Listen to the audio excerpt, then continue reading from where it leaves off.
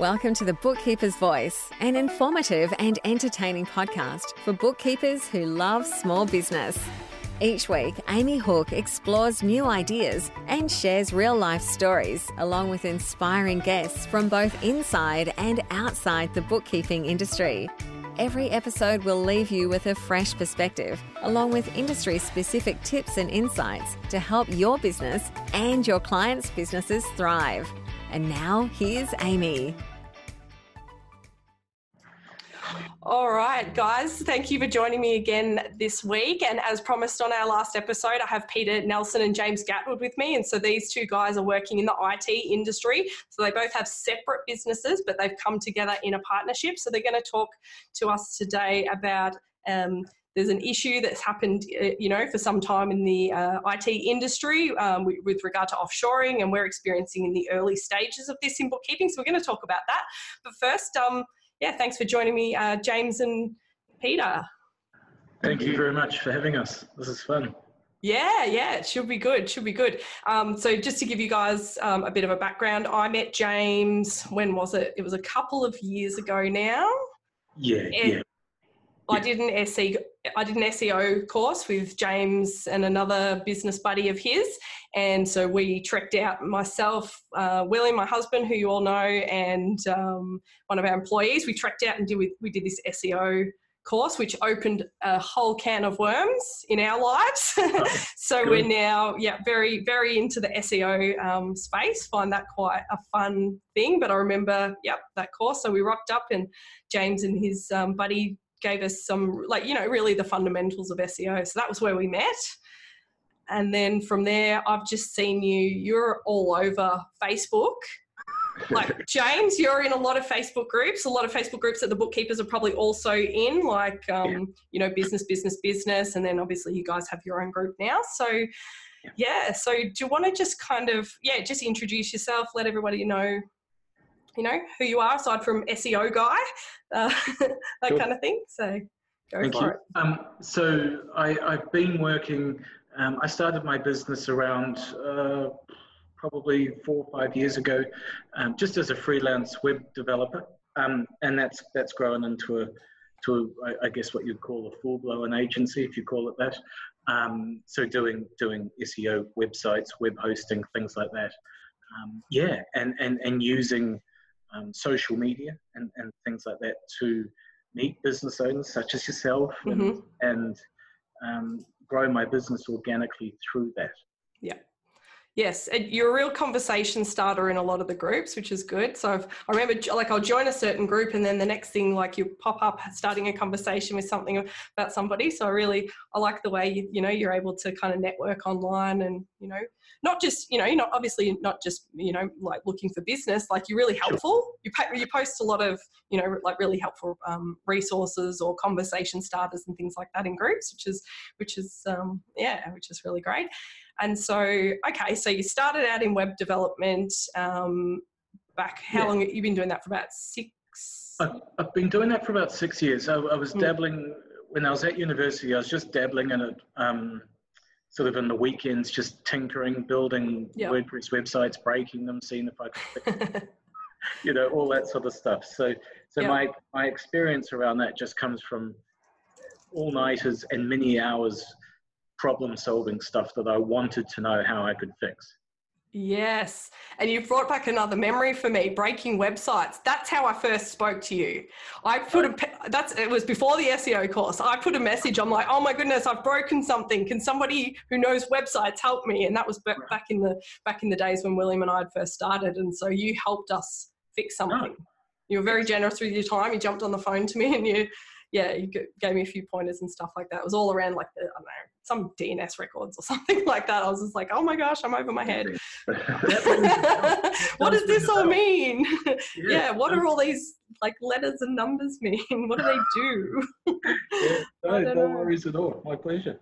It's such a stressful area for people, even for people who are sort of, technical minded, it can get stressful. So, obviously IT is can be a very complicated area for lots of people. So for sure. it's really great that we've got people like you guys helping out wherever you can. So helping people to unbreak their websites. So what made you get into website design? Because what were you doing before that?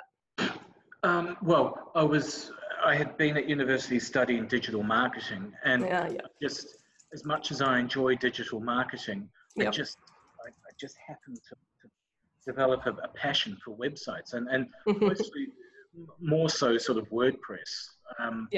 So honestly, it just happened by accident. And then when I came to Australia, because I'm a Kiwi, and I'm sure the accent probably shines through. It just pure fluke. I was just staying with a friend. My friend said, "Hey, if it's of interest, jump on Gumtree. You can help me pay some rent, sell a couple of websites." And it just started like that. There you go. Yeah, great. Very good. And so, you're a real Melbourner now, because I always see you're always posting all these interesting, like, cool pictures of different things in Melbourne. And I always think, gosh, I didn't even know that existed. I'm just inquisitive, I guess. If I see something or, I'd go out and see what it is. And it's always the people that come from overseas, they find all the cool stuff. Whereas when you live here, you're just like, But that's always the way. That's always the way. I know. Yeah, that's right. That's right. And so, okay, great. And so, Peter, what's your background? What are you doing now, and what's your background? I'm the sort of more the computer and server and email kind of guy for our business. And I've been doing it for about 20 years now. So I started out as like a help desk manager, helping like multiple businesses, and just got passion for it. I love technology and tinkering and doing all that sort of stuff. So so I started my own business about 10 years ago now, I think. And I just started that out part-time while I was still working full-time. Got to support the kids and have like the income and everything, and just slowly built it up, and it's great. It's thrive now, so it's really good. So, beautiful. And so enjoy helping businesses and just getting right into it. How did you first get into IT? I just I always liked it at school, and I went to the TAFE and did a course there, and then I got a job early on, just started like out as a junior technician, and then just built from there basically. So right. That's great. Always learning. So yeah, that's right. Well, it's good. You're very at home with the technology nerds. Like bookkeepers, we're different type of different type of technology geeks, but we're definitely in that space of just there's so many different apps out there, and every bookkeeper's trying to we're all trying to find this like ideal like network of all of these interconnected softwares, and it sometimes seems impossible, but it's good fun to kind of be in the world of technology.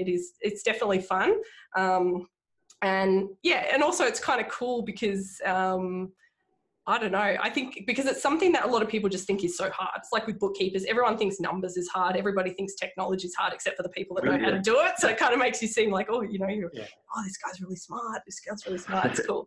I love it. So it's good. You're very at home amongst this community here. So although IT is definitely, when you were talking about the type of stuff that you do, I was thinking, oh, the scary stuff. Like that's the really, really IT stuff. So that's good. Servers and I don't even know what they are. So. I think if you're not sort of doing it every day, but same for you guys, you do accounting every day and bookkeeping is second nature to you. So. Yeah, exactly. And so Urban IT Services is the amalgamation of your two skill sets and, passion for business. So do you want to just tell us a little bit about that before we dive into our topic? Sure. Okay. So through Facebook, as we were discussing before, and Business, that wonderful group. Yes. by Linda and Clive. Fantastic. Shout out to them. Yes. I met Peter, and I had been seeing posts by Peter, interacting a little bit. We chatted a few times. Peter also helped me with some stuff I was having issues with a client. And then it dawned on the both of us that actually my web clients are often needing more than website support and help. So true. And then vice versa for Peter. His sort of more his bigger customers were needing perhaps some more SEO driven help, or maybe specific website or web hosting help. And so this theme just kept popping up over and over again in client meetings and things like that. And so we're just like, look, we're both in Melbourne, we're both passionate about this stuff. Let's put our skill set together and why not? That's great. Cool. Yeah, so your business is Urban IT Services.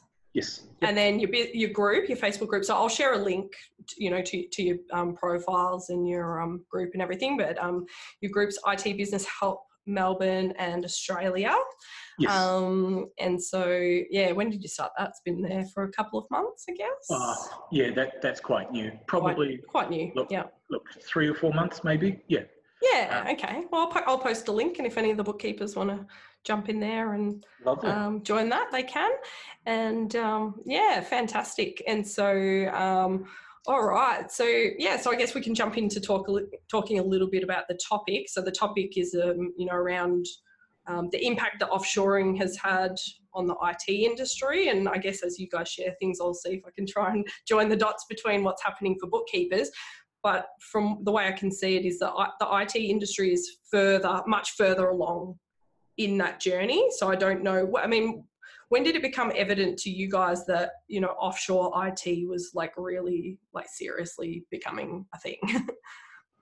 For me, I just noticed when I started calling a lot of the vendors, and also, people like Telstra and things, I just noticed they'd started shifting, and their call centers have gone over to I think maybe India or the Philippines, and okay. And then I noticed because when was that? When I'm trying to think when we noticed it, probably in the last maybe the outsiders 2 to 3 years, I reckon. So it's just a ballpark figure, but it just seems to sort of snuck in there, and because you said you started out as like help desk and that kind of thing. Exactly. So I was looking after close to about 50 to 60 big staff clients. So you'd always have to call MyOb and all the vendors and stuff for support. And I just noticed that they started to shift overseas. So and then they try to automate a lot of things as well. So so the big companies were moving first, and then and so what? Pretty how it starts. So. That's right. And then the little ones follow. So. And so I just want to get a bit of a picture of what did it look like within the IT community? I don't know. I assume the IT community meet online, because that's the cool place to meet if you're into online stuff. So I don't know, do you guys have Facebook communities, or you have IRC communities or whatever what's that thing called? Do you remember, that chat? It used to be, is it ICQ or, I'm not sure. We're secret networks and stuff. like Facebook groups as well. So dedicated to IT guys. So.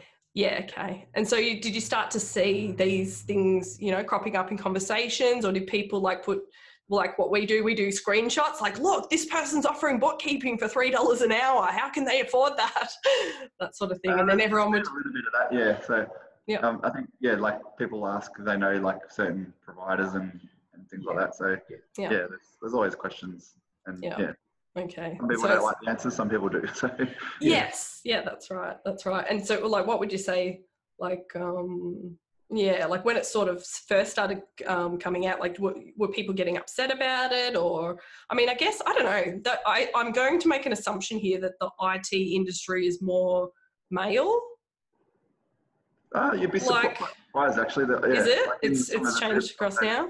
It's is it about 50-50? Yeah, okay. Maybe a little bit more towards male side, but I've actually met a few female IT entrepreneurs, and they're doing really well. So that's good. Yeah, because I think the accounting industry. So in the accounting industry, we've got about 50-50 now in the accounting industry as a whole, but in the business ownership, so owning practices, it's still very heavily male, probably in the 90% or more. Whereas in the bookkeeping industry, we've got 85% female. So so obviously, most of the bookkeeping practices are owned by women, so it's quite different in that sense. But yeah, so I don't know. I guess I'm sort of trying to get a picture of these, these Facebook groups. Like the demographic in our Facebook groups are very highly female, although we have I think we've got about 25% male listeners. So I was thinking, where's that extra 10% of guys coming from in the accounting industry who are listening to the podcast? So it's quite interesting. There's a bit of a shift happening there as well. So just trying to... that matches up with I've looked after a few accounting firms in previous jobs, and they're all predominantly male owners. And then I've got a few bookkeepers as well, and it's the same. Same, yeah. I feel what you're saying, so. Yeah. So we've sort of got these, we've sort of got these groups, and, obviously the ladies spot, oh, there's someone out here and they're a competitor and they're doing all these things. So I'm sort of trying to figure out, I don't know if guys do the same thing. So that's always good to know your competition. So absolutely. Yes. I think what's been interesting the most is we're now, and especially with IT, especially with websites, SEO, the whole suite of things is the price point. It's just, for people, that is truly the bottom line. Price point. What will this cost me? Yes. Yep. And that's been a very interesting thing to see change. It's because yes, I know that you can jump on YouTube and look up Office 365 tutorials, and that's fine. But there will be a call out fee to come and fix it, because you're calling us for. So it's an interesting. Yeah, the call out fee, that's something that's different to our industry. That would be something that I guess you guys have to implement. Otherwise, because you sort of think anyone who's got a friend who's an IT person, it's always like, oh, hey, can you just help me with this? And I guess you get asked camera's going off there. Everyone's got this IT friend who they're asking for free advice. It does happen a little bit with bookkeepers. We get, you tell someone you're a bookkeeper and they go, oh, can you do my tax return? And it's like, no, we don't do tax returns. We specialise in GST.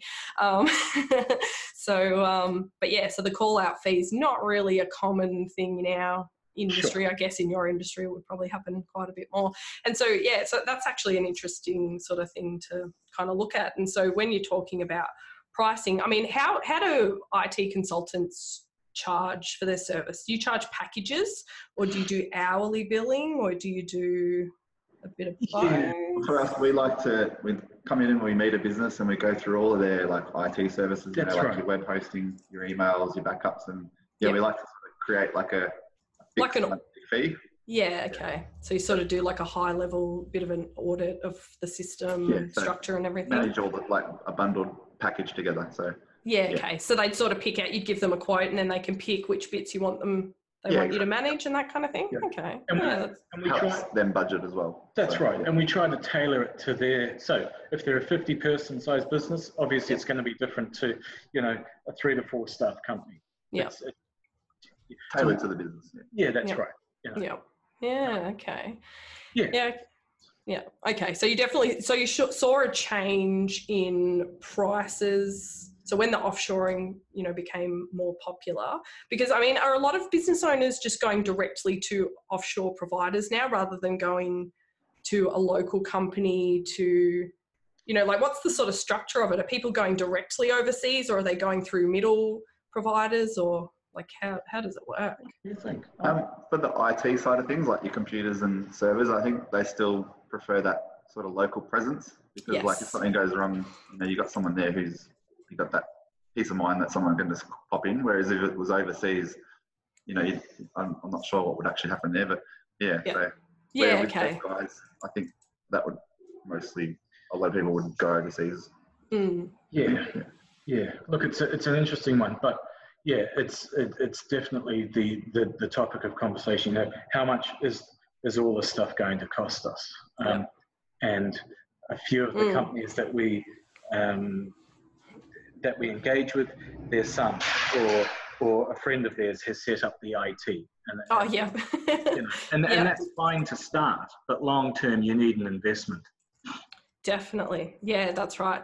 And there is a real similarity there as well, because it's similar in bookkeeping. You maybe have a family member who sets things up, and then you kind of have to come in, maybe do a little bit of a rescue job and set things up correctly. And I think it is a certain point in a business, because I'm thinking of, I run 2 companies. One's a bookkeeping business and the other one is our business that actually we work directly with bookkeepers. We mainly help them with their pricing. We also do web design as well, but we're really helping bookkeepers to actually price their services. So it's interesting that what you've also said about pricing and obviously the family member setting things up and that kind of thing. So obviously when you first start your business, you want to save as much money as possible, and then so you're sort of DIYing as much as you can, and then you reach a point where it becomes too complicated or too time consuming.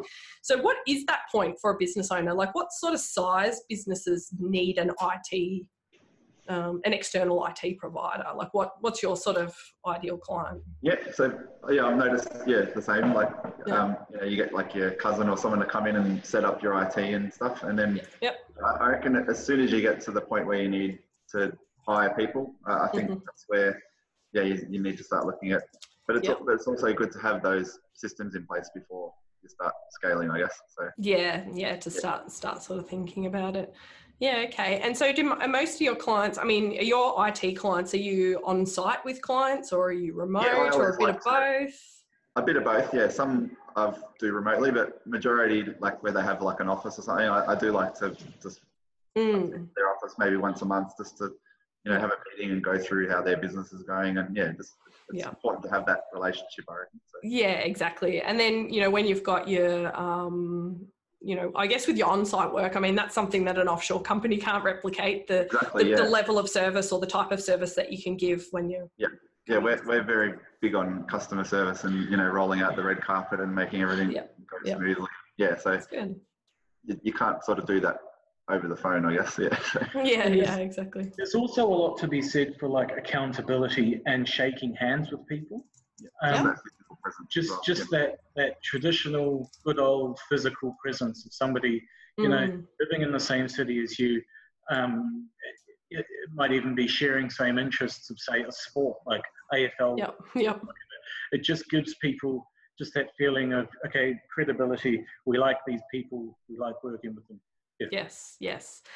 I do remember when we first met you, and then I think you and my husband talked about rugby for quite a while. And I was like, oh my gosh, I don't know what they're talking about. I didn't even know if it was rugby. I don't know if that's the right name for it, so I apologise if it's not. Oh, good. And okay, great. And so I mean, what else do you feel has changed in the industry since people have been, going offshore? Well, like, what have been the other impacts on your business? Like, has it affected you or not really, or sort of somewhere in the middle? Another big shift I've noticed lately is a lot of people used to just buy things outright. Now they're sort of shifting into this like subscription model where you got to like pay your monthly. Totally. Like everything like Spotify and Dropbox and like just gets out of control. And so it really adds up. It does get very daunting as a business owner. So. Yeah, it seems good at first because you think, oh, I can get these amazing programs for like just $15. But then what happens is you're like, oh, but I need this and I need this and I need this, and then you end up with so many of them, and then you've got to sort of do a little bit of a cull. And I mentioned this. I think James, you'd come and introduce yourself in an accountant's Facebook group, and then I responded to you about, I think you were asking, like, does anyone have any specific IT issues? And one of the things that I was talking about is how you can end up with this whole like system of all of these different apps. And then, you find, and for me, what the massive issue or the biggest mistake that I made with our IT that cost us, oh my gosh, I don't even want to think about how much money it ended up costing us in the, in the long term. But what we did is, because as a bookkeeper, I'm like, okay, well, like obviously Xero is the center of the universe. So in my world of IT, I'm like, I'm just going to look for add-ons that integrate with Xero. So everything has to integrate with Xero. But what I started to realize is as I moved, as the business grew, it's like, well, the accounting software doesn't need to be the center of everything. And then I realized, okay, we needed actually a really good CRM. And so we made an investment in implementing HubSpot into our business. And then that's when I realized for us, oh my gosh, I remember when I first looked at it and I nearly died when I saw the price. I was like, what? Like, this can't be happening. Like, no one pays that much. But I realized how much money I would have saved if I'd just signed up for it on the first day. And so I think we've just finished moving from Active Campaign to HubSpot. So myself and our tech person, who's an internal employee, her and I, we logged 90 hours between us to migrate our CRM. We're just like, oh my gosh. We told HubSpot, they were super interested to hear that. But what I've realized now is because we've shifted platforms so many times, because we're trying to center everything around Xero, which doesn't really have much to do with most of it. And now that we've got HubSpot as that center point, we've now got a little connection of software platforms that we don't ever have to change for the entire life of our business. And we've been able to cull all of these extra things.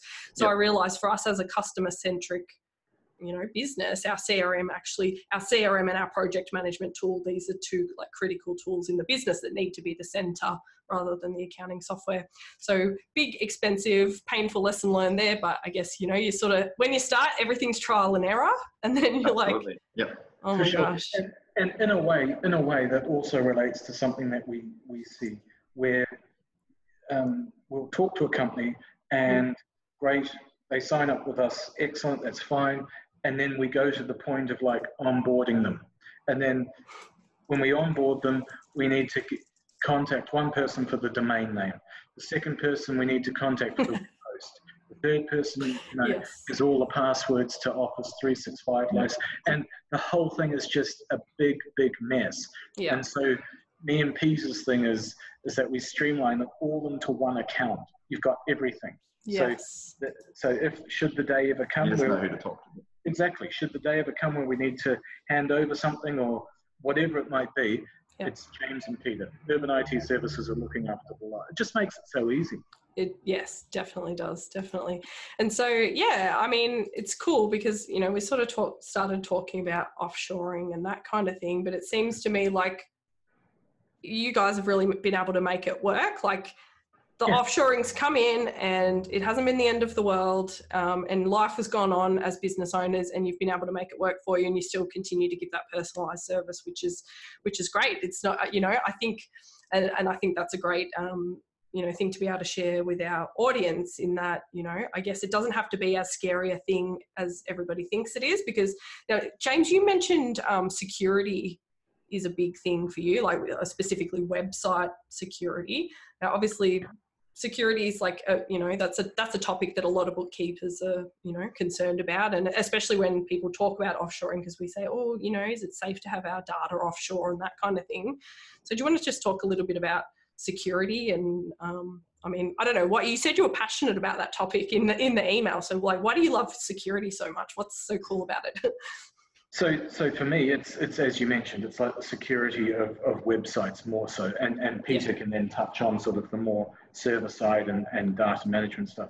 I love it because like it's something that's perceived as quite scary, but it's actually really easy to, if you have a website like a WordPress website, you can lock it down rock solid just using some free plugins.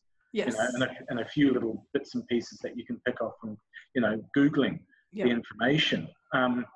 And you can also tighten up things like, user passwords that you're using on WordPress. I mean, how many times do we see admin 1234? It's frightening. And note to self, change password. Exactly. But then there's also, I have done that before. Oh, look. I don't now. But yes. We're all built for that, for sure.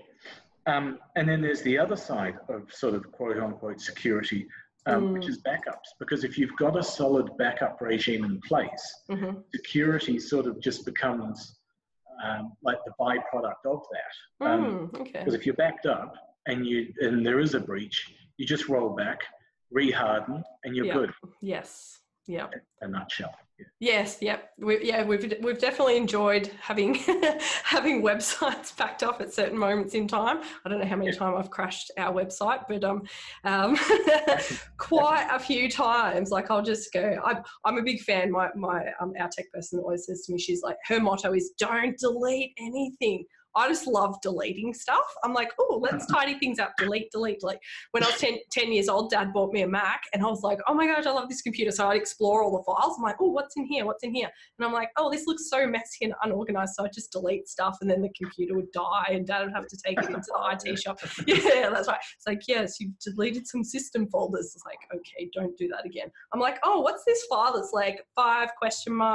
Like $, like all of these weird numbers and stuff. It's like, oh, we don't need that. So yeah, I've crashed our website quite a few times. So it's a bit of a scary experience when you first do it. You're just like, oh my gosh, like I've just deleted my whole life. and I think for those running like an internal server that's storing a whole heap of data and things like that, that's an even more scary thing to crash. Yes. And if you're running a 50-person business and all the emails go down or they're hacked. Yes. What's it for? And it's exactly. It's scary. Definitely, exactly. And I guess the only thing I can relate it to is so we've got what's it called? Google Drive. So I set everything up on Google Drive, and then I realized one day, I didn't realize until after somebody deleted something. After it was deleted, I realized Google Drive doesn't back up onto your hard drive. Your hard drive backup. Yep. And I was like, that was the first day. Before that, I never really cared that much about security and backups, but until something actually happens, it's a really scary thought. You just think, and for me, what it was, and the other thing is, all the contractors come in and they log in with their own email address, and then they leave and they take all the files with them and all sorts of things. And you start to realize, oh my gosh, we're getting bigger as a business here. We can't just let our contractors leave with all our documents, and we can't just, have our files disappear and then not be able to get them again. So you reach a point where you're like, oh my gosh, this is scary. What do I do? Yeah. I've noticed that with a lot of smaller, like when people are just starting out, they use Dropbox and Google Drive, and they think that's the backup, but it's not actually. No, it's actually a backup. So yeah.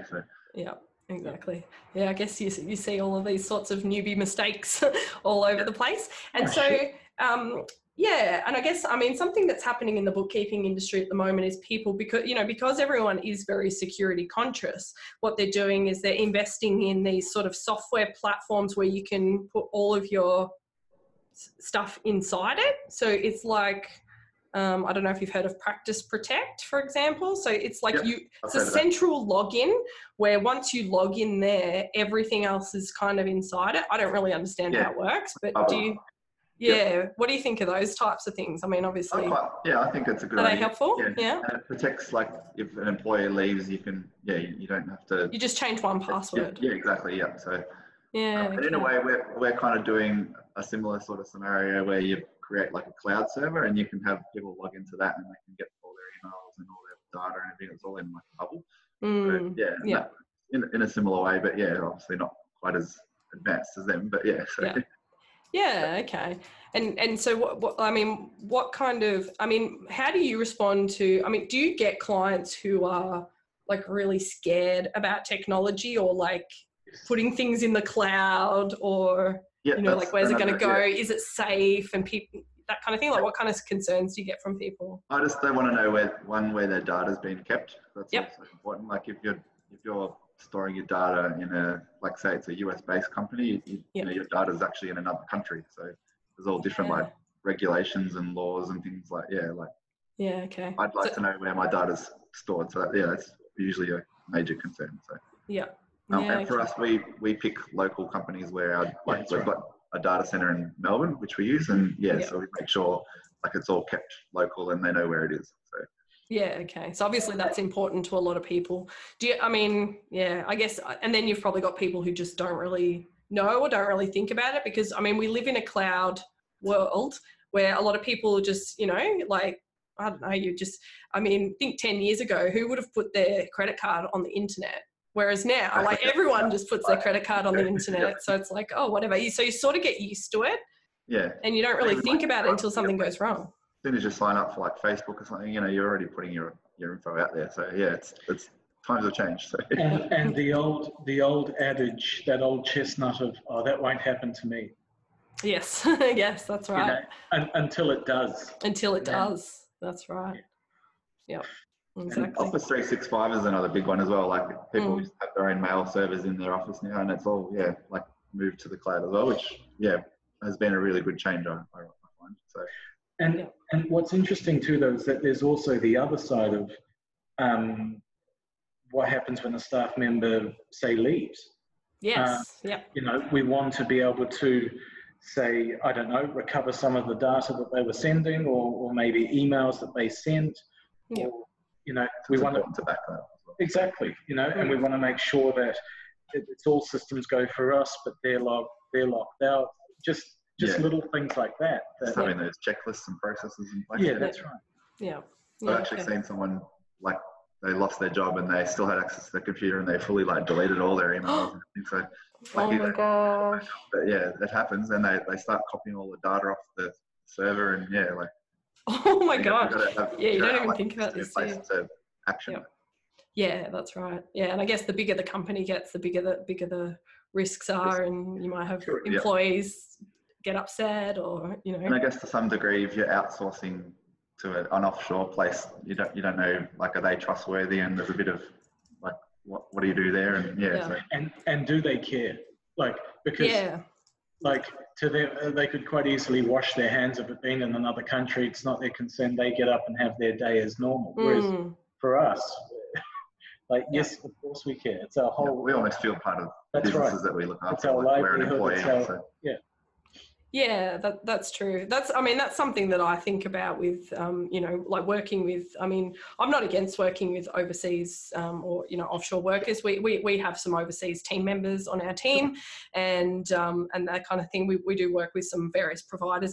Some people say, well, like every software platform that you're using has their data, in the US or in Asia or wherever the servers, some people wouldn't really know, unless you're reading all the terms and conditions on everything that you join where your data is. But I think, there is a little bit of a feeling of like, when you're working with an offshore provider, you think, oh, if that person just decided to stop responding to my messages, for example, like there's absolutely nothing you can do. Yeah, that's right. Like there's not really even, it's like, who can you call, or who can you, like if you wanted to, let's say it happened here and someone stopped calling you, like there's ways to take legal action or to follow up on things. Whereas there's sort of a blank spot in my mind of like, what happens, I don't know, I'll just make up an example. What happens if a bookkeeper changes the password on a Xero file? That probably couldn't happen, but let's just say something like that happened. They changed the password and then they just disappeared, and then you can't actually find them. And that happens a lot with websites. Like, the website guy just goes AWOL and people like can't do anything. So that's right. On a rescue job. Yeah, and that's one thing that we're big on as well, like having that everything documented, and we actually give it to the owner of the business, like saying your login, this is like everything's like full transparency. Yeah, so full transparency. Yeah, that's good. That's that to me, that's seeing it from the perspective of a different industry helps to give it a bit more depth, because you sort of get in this place where you're like, I don't know, it becomes a little bit about, obviously we're, as bookkeepers, we can be like, oh, like I feel threatened by someone who's charging less than me, and I don't know how to explain myself to somebody else to help them to see the value in that. How do I explain to a business owner, if I want to charge like $80 or $100 an hour and someone else is offering it for $15 or $10 an hour, how do I explain to them that I'm like at least 10 times more value than that? Like, how do you explain that, So, exactly. How do you guys explain that? If someone says, I'll tell you a story. The other day I did a job and I was there for like 10 minutes and still charged the full hour. And he's like, oh, why is it a whole hour? And I'm like, well, you're paying for the 20 years of experience that I know how to fix that problem. Yes. And so I just showed the value of, like my expertise, and that's why. And then he's like, oh, no worries. And then, he paid it. So. Okay. Yeah. It's like when you lock your keys into your car and you have to call somebody and all they bring is an old coat hanger. But but they're the person that drove out there with the coat hanger because you didn't have it. And the knowledge of the bit where you... yes, it's something you could have done yourself, but you didn't, couldn't, or wouldn't. Yeah, okay. And do you find you have to have that conversation very often? Like when you give someone a quote, do you ever have someone say, like challenge you about your fees or complain? We've sort of developed a process of like an assessment, like when someone comes along and we ask certain questions and we get a feel whether they're right. Not everyone's the right fit for us. So no, that's right. Yeah, some people are very focused on like being the cheapest price, but we're more about providing the value. Yeah, so you don't take it personally. Some people just want cheap price, and some people don't. Exactly. If we totally understand it, and we're quite happy they can go somewhere else, and more. And they may come back later on. Exactly. So, every now and then we get a phone call going, okay, actually, this didn't work out. Yeah. Come on board. Yeah. And sometimes it takes them time to grow their business to a point where they go, okay, we need your services now. So, well, that's right. As you said, you're trying to do it yourself. So. Yeah, that's right. I guess, when you're starting out, you're trying to save as much money as possible. And if you've got to choose between paying an IT person or paying a marketing person to get some, like sales in the door or something like that, you're always looking at, all right, how do I prioritize spending this money? Exactly. What's going to get me the best return? And so I think things like IT and things like bookkeeping, they're quite similar in that people don't necessarily see the immediate return. It's not like sales. It's not like, I spend $1 and I get $10 back.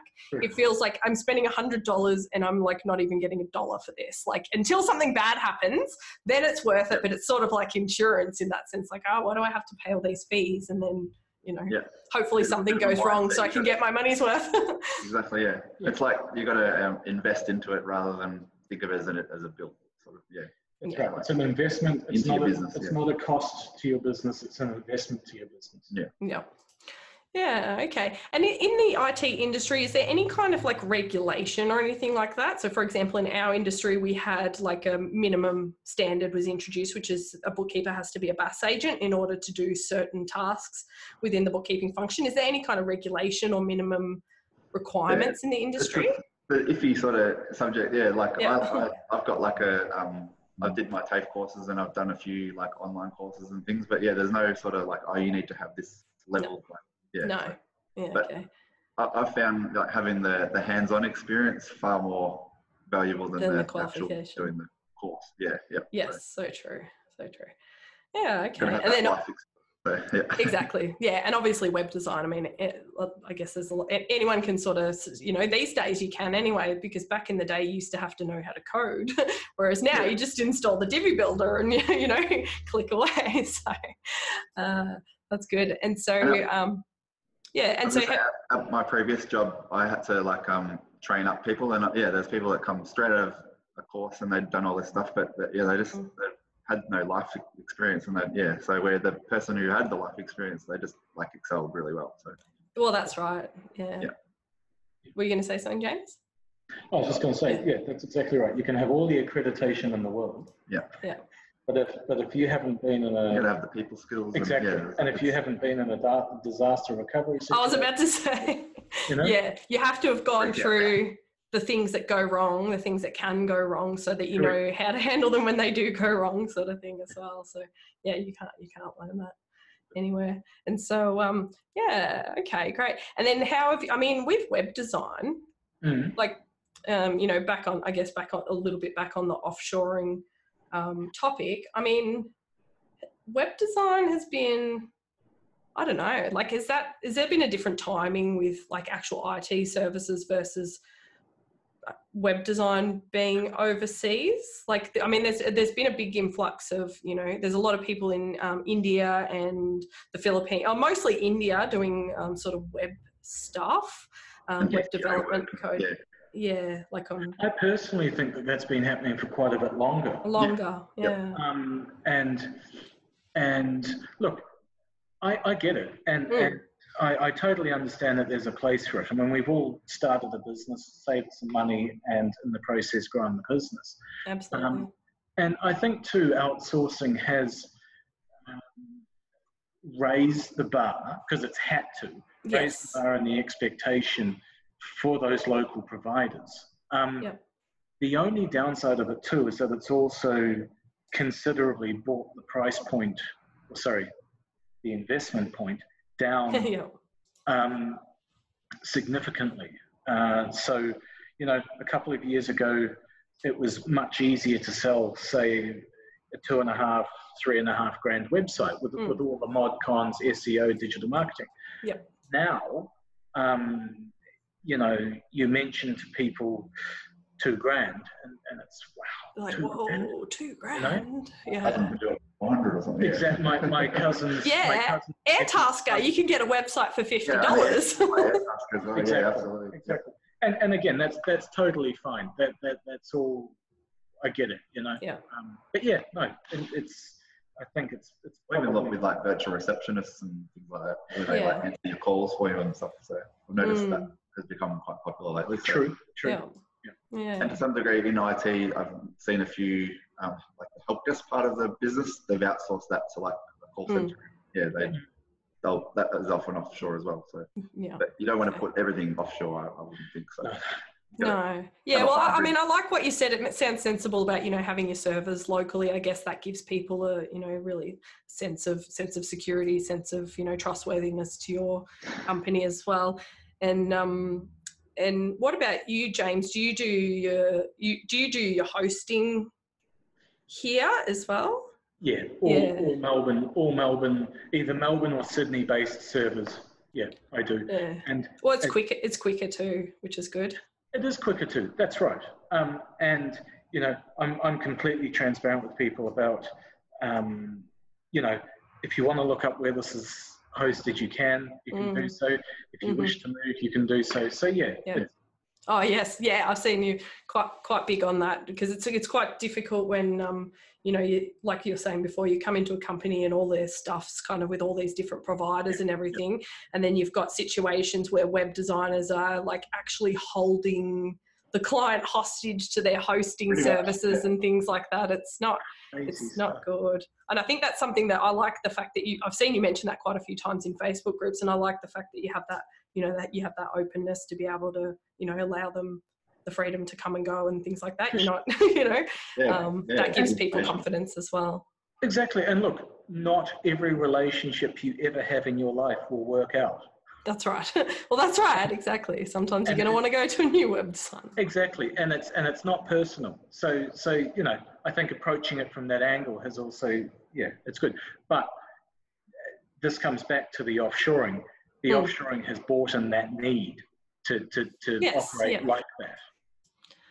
Yeah, that's right. And to be able to, because one thing we say in the bookkeeping industry is like, it's a little bit of a defensiveness. Like, I shouldn't have to justify my value to you, but I try and say now, I used to say that myself, but I've gone through such an experience of going to run a business that's not a bookkeeping business and have an experience of what it's like to be a business owner, trying to hire a bookkeeper and you know, going through those processes myself and just sort of seeing it from the other person's perspective, and you know, and so I think that's really helpful. And so, I mean, I think it's great what you guys have done, and it seems to me, I mean, it seems like you've come through the offshoring changes, you know, relatively unscathed, and you seem to have a very positive attitude. You know, you're not sort of looking at it like, you know, like a negative thing, which is fantastic. Sure. And so, I guess just to finish up, you know, like what advice would you give to a bookkeeper who's potentially, you know, maybe still stuck in that space of feeling like, oh my gosh, how do I compete with these cheaper providers? How do I explain my value to the client? How do I compete? You know, how do I not compete on price? You know, what advice would you give? Okay, thanks. James, you go. For me personally, it's offering something that is so jam-packed full of value that you can't say no. I can't say no. I love that. The red carpet treatment. But basically that red carpet, yes, you can go to somebody overseas for $7 an hour, but will they pick up the phone at 3 p.m. On a Sunday when their mind... I thought you were going to say 3 a.m. Well, maybe. But exactly. So, I mean... just giving that wow factor. Blow everyone outside of the water, that price won't even be an issue. So. But also too, in a sense, and this might sound a bit strange, also too, ignoring what others are doing and just completely focusing and staying in your own lane. And what happens when you do that? Something happens in the air, and it just seems to work itself out. Yep. I know it sounds a little bit, bit odd, but it makes sense. It makes sense, and it does come back to what you said before about not every client's a good fit for us. Correct. Exactly. Yep. Exactly. Yeah, great. Love it. Well, thank you guys for joining me today. It's been very insightful to hear that other perspective, but also to see how well you guys have, come out of this, and, that you've come together with your two complementary skills in the IT industry. I'd love to, invite our community to come and check out your Facebook group. So I will post that in there. If there's anything else that you want to share with the group, if you have any, I don't know, I guess you mentioned that you do provide services to bookkeepers and accountants and that kind of thing. So if you've got anything that you'd like to, share, with our audience, feel free to send that through, and I'll pop the links in the helpful notes. So thank you again for your time. Thank you very much for having us. This has been a lot of fun. It has been. Thank you so much. All right, guys. Well, I will see you all next week. Have a wonderful week and enjoy your weekend. See you later. Cheers. Thank you for listening to The Bookkeeper's Voice. We'll be back next week, so subscribe to future episode notifications. Do you want to be more efficient? Get instant access to our free template of the month. Visit thesavvybookkeeper.com.au/freebie. Would you love to connect with other savvy bookkeepers to get support and ideas? Join the Savvy Bookkeeper Facebook group. Do you need help with pricing, marketing, web design, or business planning? Visit thesavvybookkeeper.com.au to see our services. Until next time, stay savvy.